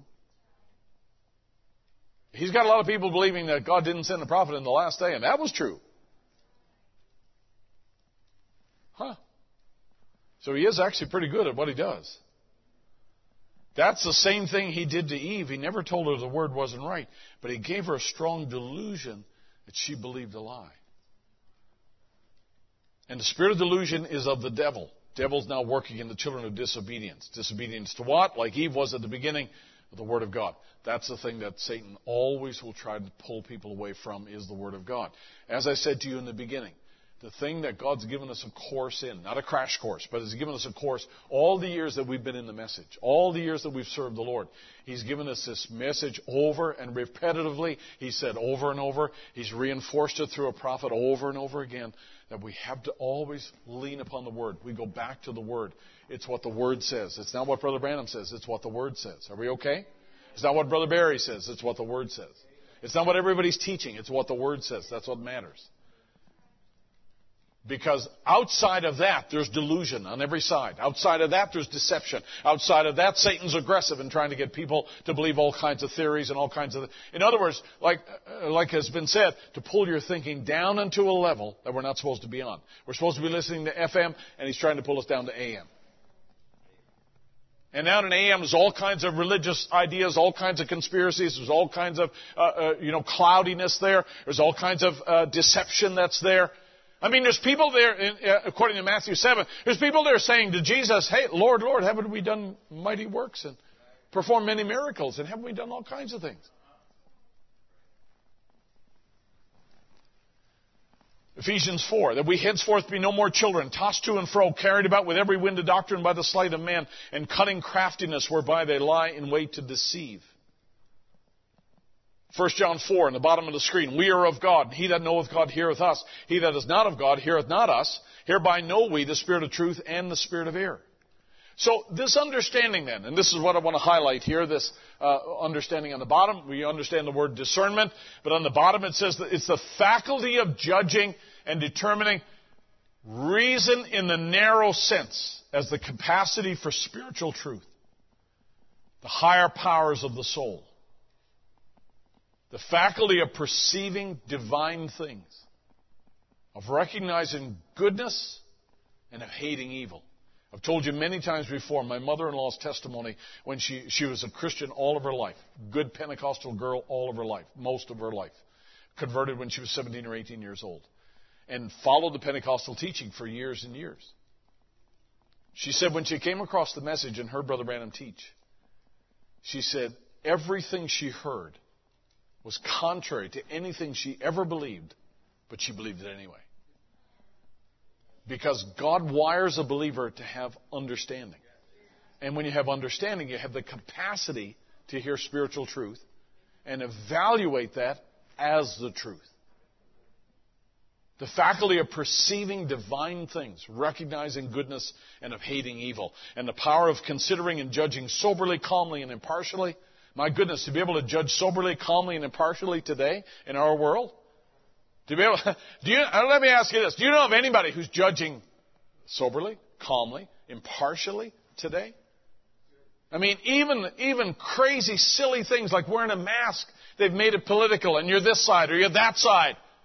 Where people are getting shot or beat up, or even when you go into Walmart, they have a professional counselor there to handle the people who disagree and don't want to go into the store with a mask on. They have professional counselors hired to deal with people who resist the person at the door who's standing there going click, click, click, click. And they say, you've got to wear a mask if you're going to come in the store. Click, click, click. And if they get belligerent or violent, they have professional counselors who are hired to deal with that person so the person with the clicker doesn't get shot. Hello? There's nothing calm, sober, impartial in our world today. I mean, the thing is upside down. So where do you go to complain? Where do you go for answers? Where do you go for solutions in a world that's falling apart? This world does not have them, folks. This world does not have the solutions. Your universities don't have the solutions. There's only one place to go for the solution. Deuteronomy chapter 4. Now therefore hearken, O Israel, unto the statutes and the judgments which I teach you, for to do them, that ye may live and go in and possess the land which the Lord our God, our fathers, shall give to you. I know that when I read that fast, you're still coming over to Deuteronomy chapter 4, right? You're still, going like this. Let's look at the principle that he gives in verse 1. This is the children of Israel moving into the land. Watch what he says. Hearken, O Israel, hearken or incline is the bending of the ear. I've mentioned that to you before. David says, Lord, incline thine ear to my prayer the prayer of your servant. It means that when we really want somebody to say it again or we're listening clearly, we'll go like this. Hearken means that. Hearken unto the statutes and the judgments which I teach you, for to do them, that ye may live and go in and possess the land that the Lord God of your fathers giveth unto you. Your objective is that land. Your ability, your success in reaching that land and possessing that land depends on what's coming from God that is correct, and you're able to judge that as coming from God, and obeying that, and walking in it. Are we okay? I mean, I'm making the assumption here today that you've all heard that this message comes from God. You believe that. You're willing to walk in that and do that. I'm telling you, that's the way in. Or that's the way out of here into the next kingdom that we're moving into. How many would agree? You shall not add unto the word which I command you, neither shall you diminish aught from it, that you may keep the commandments of the Lord your God, which I command you. Your eyes have seen what the Lord did because of Baal Peor. For all the men that followed Baal Peor, the Lord had destroyed them from among you. There is a limit to how much God will take. And there is a limit in this world as to how much God will take, even under grace. But ye that did cleave unto the Lord your God, are alive every one this day. Cleave, ye that cleaved unto the Lord. In other words, you're hanging on and you're not letting go? No, it's even more than that. It is the process. There's plywood, I'm sure, here. There's plywood. This pulpit's made out of plywood. Plywood is several very thin sheets of wood that in themselves would be very fragile. You could break them. You could smash through them, no problem. When they make plywood, they take a thin sheet and they take a second sheet and put it this way, with the grain is running this way instead of this way, and they'll glue it. And then they'll take another sheet that's this way, running that way. Another sheet, the grain is going that way. Another sheet is going that way, depending on the thickness. And they'll put glue in between all of it, and they'll clamp it. They'll clamp it until it's absolutely become one. You can't see, you can't see the glue or anything else. It's absorbed in there, and it's a pretty stout piece of wood. The thing about plywood, and the thing that makes it valuable, is that you can't take it apart. You can't separate those layers once they're pressed together and that glue dries. When that squeezing process is completed, you cannot take that piece apart without destroying the whole thing. It does not come apart. It acts like one thing. This is the idea. This is the Hebrew word that Moses is using right here. He says, you remember what they did at Baal Peor. But he says, ye that did cleave unto the Lord. Ye that are, it's not just you hanging on for dear life. It's you are so pressed that you cannot separate you from God. Without destroying the whole thing. And you can't destroy the whole thing. But it's so intertwined. It's so become one that there's no separating it. Behold, I have taught you statutes and judgment, even as the Lord my God commanded me, that ye should do so in the land where you go to possess it. Keep therefore and do them. This is your wisdom and your understanding in the sight of the nations, which hear all these statutes and say, surely this great nation is a wise and understanding people. The reason for their success is not because they have bigger brains. It's not because they have more schooling. The reason for the success of the people of God, and the reason for your peace, and the reason for your contentment, and the reason for your calm in the time of storm, and the reason for your civility among one another is not because you have a bigger brain or a better school. It's because you have followed the commandments of the Lord, and God has breathed upon that. God blesses that, and that's your wisdom and your understanding. That's the thing that you need to get you from here to where you're going. It opens up the way and lets you know there is a destiny, but it also shows you the path along the road to that destiny. Are we okay? It's the destiny and the instructions for the destiny. It is everything you have need of from here to there. And there's no question about that. And this is what God told the children of Israel. You're given these commandments and statutes over here. Moses didn't even make it to the promised land. So he didn't teach them anything in the promised land. They were taught before they got there. So when they got there, they would actually live the word that Moses had already taught them. Isn't it true in the same way? Let me tell you, we're not going to have Brother Branham taking the pulpit over there to teach us things that he's taught us over here. He's already taught us over here the things that we need of. We're going to apply that, live that out without resistance in that world. We do it with resistance in this world. We'll do it without resistance in that world. How many can say amen?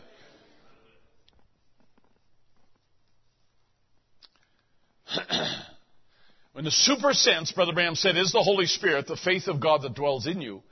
And if you let the five senses be yielded to the sixth, it'll guide you and bring you all the other five senses under control of that super sense. For it's so far above the natural sense, as the spiritual man is above the natural, as FM is above AM. I don't know whether it is or not. I don't know if that even makes sense. It's as far as the heavens, it's as far and as high as the heavens is above the natural man in his five senses. It makes you believe things you can't see. There's something that's reserved for the people of God that's on another level that the world doesn't see anything about. And when you tap into that, and the Holy Spirit gets a hold of that in your heart, it'll make you believe things you can't see. And that's what this is all about. It makes you act where you do not think the five senses would ever think about. The devil cannot get into those five senses and lie to you. The devil can get into those five senses and lie to you, but he cannot touch that super sense. That's far beyond his reach. That come from God. It's called faith. It'll make you act where you do not think five senses would ever think about it. In other words, you'd be willing to forsake all to gain that. I'm willing to lose this to gain that. Nature teaches us to hold on to what we have. Nature tells us not to let go. But what he's saying is that if a man can let go of the natural senses and be guided by the sixth, it'll actually take you to where your senses don't even think about. So we're talking about another level here. We're talking about the world here and strong delusion that operates on this level here. And then another level that God has actually opened up for us. It's not going to be open, folks. It's open. It's open. Can you say amen? The way is opened. The access to that way depends on faith and how much you lean upon that sixth sense. And he's saying the devil can get into those five senses and he can lie to you, which is what he did to Eve. It was all about feeling and feeling good and what looked good and all the rest of that. I mean, that's what he worked on. He was trying to bring her down to that level and worked on her in that way. But when you're living in that realm of, and Brother Lonnie Jenkins used to call it living out of that third man, living out of that inner man. That is actually a part of God. It's a gene of God. And living out of that realm, he says the devil cannot get in there. If there's a place where I can live that the devil can't get, I'm all for it. Let's do it. Let's go there. And we're not talking about the millennium. We're not talking about another place. We're talking about here on this earth, in heavenly places in Christ Jesus, where we can block out the senses and what seems logical and sensible and feels good to us, and block that out and live in that place, live in the Spirit of Christ. The devil can't get there? I think we should talk more about this. You're not in the mood this morning to talk about this. I can tell. But I think it's worth talking about anyway. Because I think it's where we're going. And I think the enemy would like to do whatever he can to dull our senses to the things that really count. That's his job, isn't it? But I will tell you something, that the devil doesn't want to lose the hold he has over your senses and how he's made us feel like what we feel, what we see, and what we touch and what we smell is really important to you. And after all, how can you live in a world that you can't even see? I mean, in a sense, it gets silly even talking about it, because Satan is such a master at doing this, at using those senses to bring you back to the place that you're used to barricading yourself, if you like. We're not willing, in a sense, to let things go. But he cannot touch that super sense. And if that's the place that the Holy Spirit's trying to bring us to, then you know what? We should preach that. We should talk about that. Because it's a place that's higher than the place we live on a normal day-to-day level. It's far beyond his reach. That comes from God. In other words, in the same way that God carved out a place for Israel called Goshen, it was in Egypt, but it was not in Egypt. I believe that God's carved out a place for us that's called a sixth sense, that is not this world, but it's in this world. It's a place where God's people can dwell with his presence and not be affected by everything that goes on. Even though it exists in the world, they were not affected by the things that went on unless God allowed it. Right? The last plague, the plague of the token, and the blood on the doorpost, that applied to everybody who was in the land of Egypt. We're still here. You know what? We're still here. And we gotta live, we gotta dwell here, we gotta live life, and we gotta interact with the world and all the rest of it, and everybody's connected to everything that happens in the world, everywhere, all the time, and that's just the way that it is. But let me tell you something. I believe the Holy Spirit wants us. I believe he truly, genuinely wants us to tap into that sixth sense world where Satan can't get to. Because in there he can commune with you in a better way than just on the basis of what you feel. I believe that's what he would want us to do, is to be able to have rest in that world. Life is the healer, and we're going to stop here. Brother Branham says, nature tells me I'm going to go there, to the grave. But God told me he'd bring me out. Nature tells me I'm going to go there. Logic tells me I'm going to go there. My senses tell me I'm going to go there.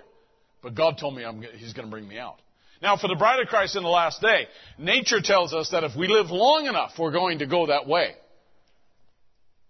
But God told us he'd either change our bodies, but if we go down by way of the grave, we'll come out of that grave. One or the other. It's inevitable. No matter how good a person you are, nature tells me I'm going to get there. Right? I'm gonna eventually meet up with the specter of death. I'm gonna experience that one way or the other. However way it comes, that's what's gonna happen. Unless God cuts us short and our bodies are changed. I trust that we don't have to do any more funerals at all. And God told me he'd bring me out. So no matter where I am in the whole scheme of things, that's the promise that I have. And I want the assurance of coming out, that big dark channel that's set before each one of us. Every time our heart beats, we go one step closer to that big dark place called death.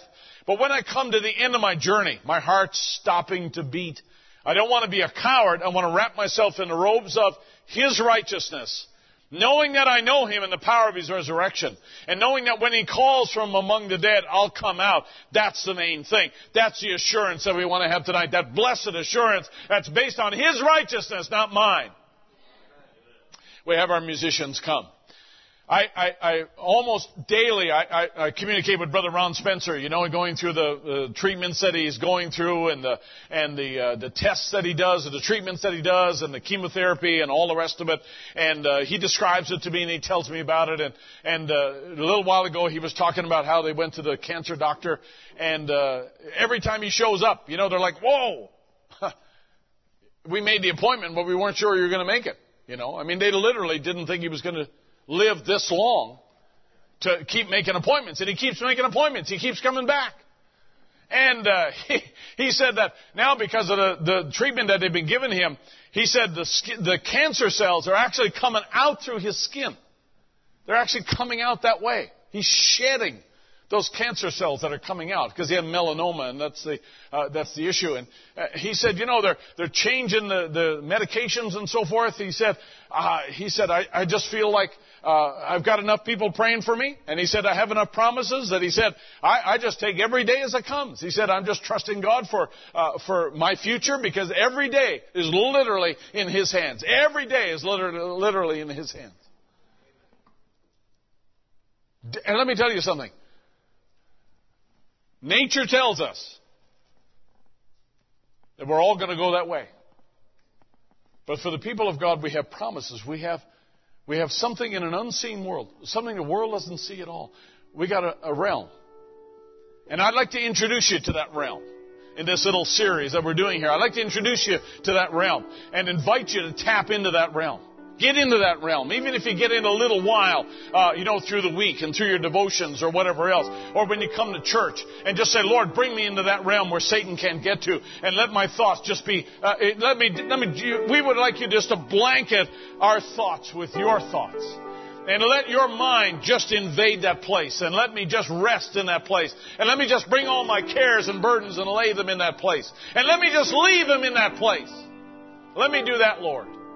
Because I believe that I have a promise. Whether I go by way of the death, you're going to call me out. Whether I live long enough, you're going to change my body. I'm a winner either way. I cannot lose. There's absolutely no way I can displease you because you know the future. And there's no way I can lose because you hold my future. And so therefore, I believe I'm on that winning side. And Lord, let that slop out and flow back over into this life, the life I live in these old senses here. And let me live that on a day-to-day basis here, and let people see it in my face, and let me reflect that in the way I conduct my business, and the way I live, and the way I act and treat other people. Lord, this is not just for eternity. This is not just for new heavens and new earth. This is not just for the millennium. This is for now as well. I believe these promises are for now. I believe the character of Christ is for now. I believe the victory on our lips is for now. Let's stand to our feet. There's an army rising up. There's an army rising up.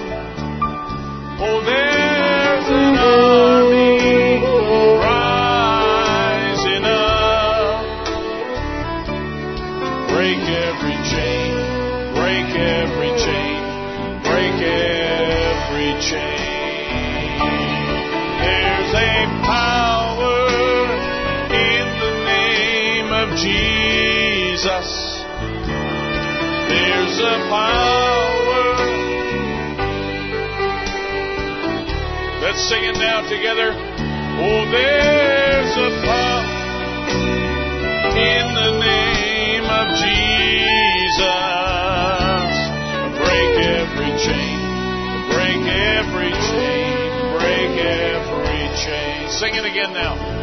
Oh, there's an army that's rising up.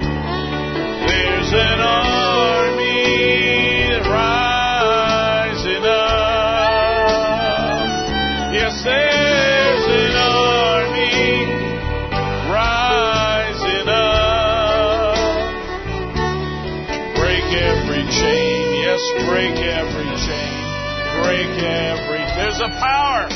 Let's sing it now. There's a power in the name of Jesus. In the name of Jesus. There's power in the name of Jesus.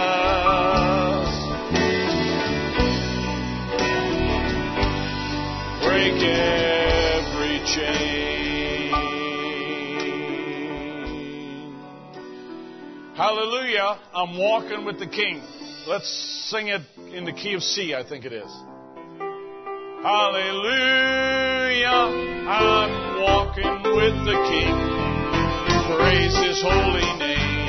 Yes, I'm walking with the King. Hallelujah. I'm walking with the King. Every day I'm walking with the King. Sing it again now. Oh, hallelujah.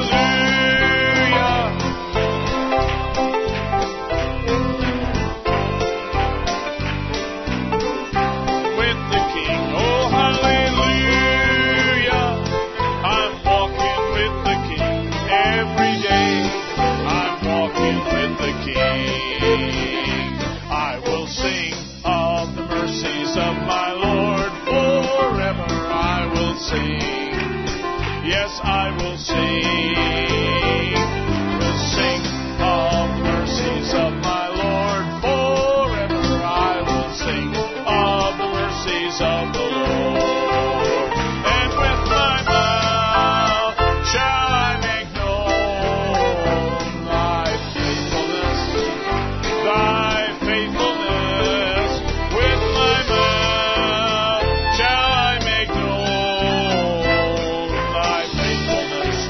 All generations I will sing of the mercies of my Lord forever. I will sing of the mercies of the Lord. Sing it again now.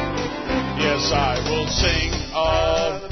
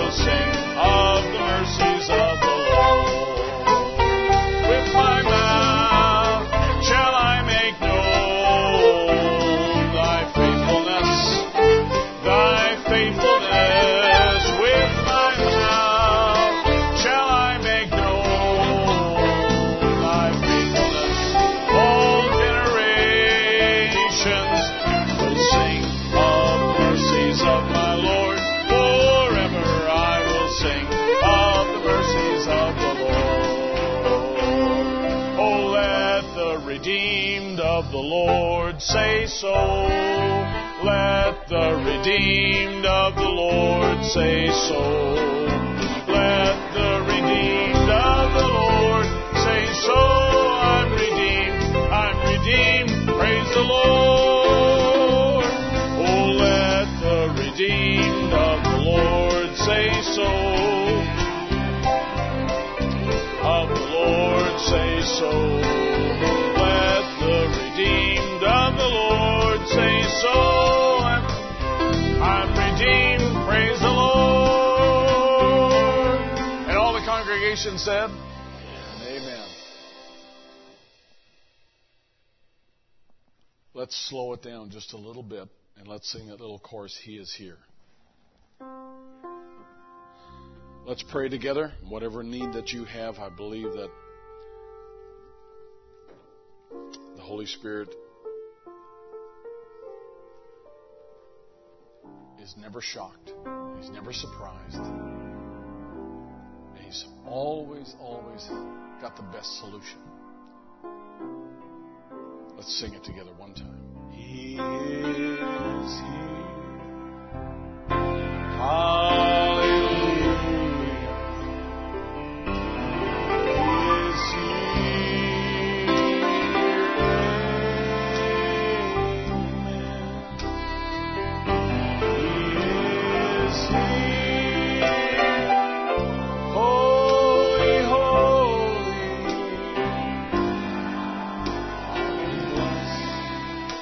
His name again.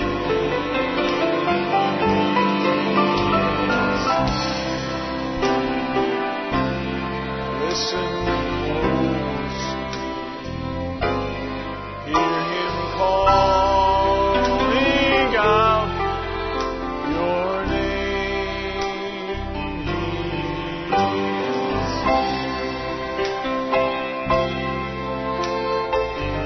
Touch Him, you will never be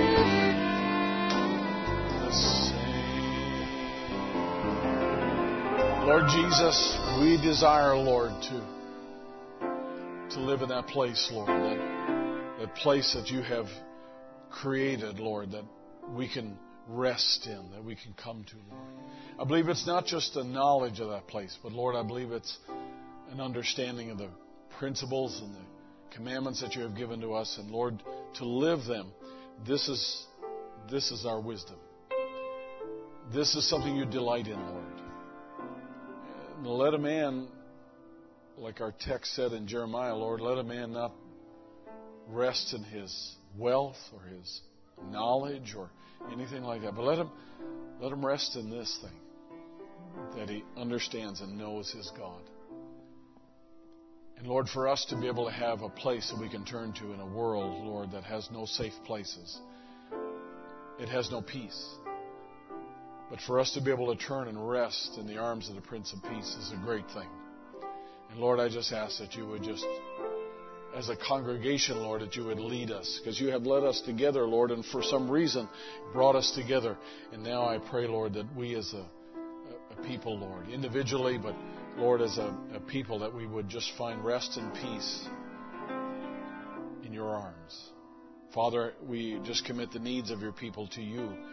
And knowing, Lord, that as long as we're in these bodies, as long as we're moving to that dimension, there are struggles that we will face, weaknesses that we feel, old age that never seems to let up, sicknesses that surround us. Lord, I just know that you're a God who is able, and you've made promises to us. We claim those today. May our faith improve. May our faith increase. May our faith grow to where, Lord, we can more readily and more easily rest upon what you've said. We love you and we thank you, Lord, for your provision. We thank you, Lord, for this place. Thank you, Lord, for being able to stay open during these difficult times. We pray, Lord, not only for our own assembly, but for our sister churches around, and, Lord, for the many believers that are struggling today. We commit them to you. Have your way, Lord, we pray. In Jesus' name, for your glory, we ask these things. I cast all my cares upon you,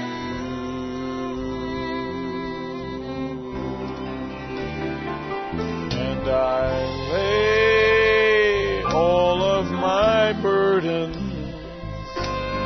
down at your feet. And anytime I don't know just what to do,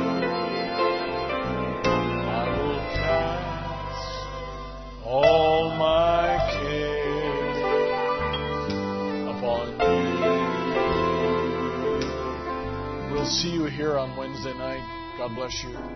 I cast all my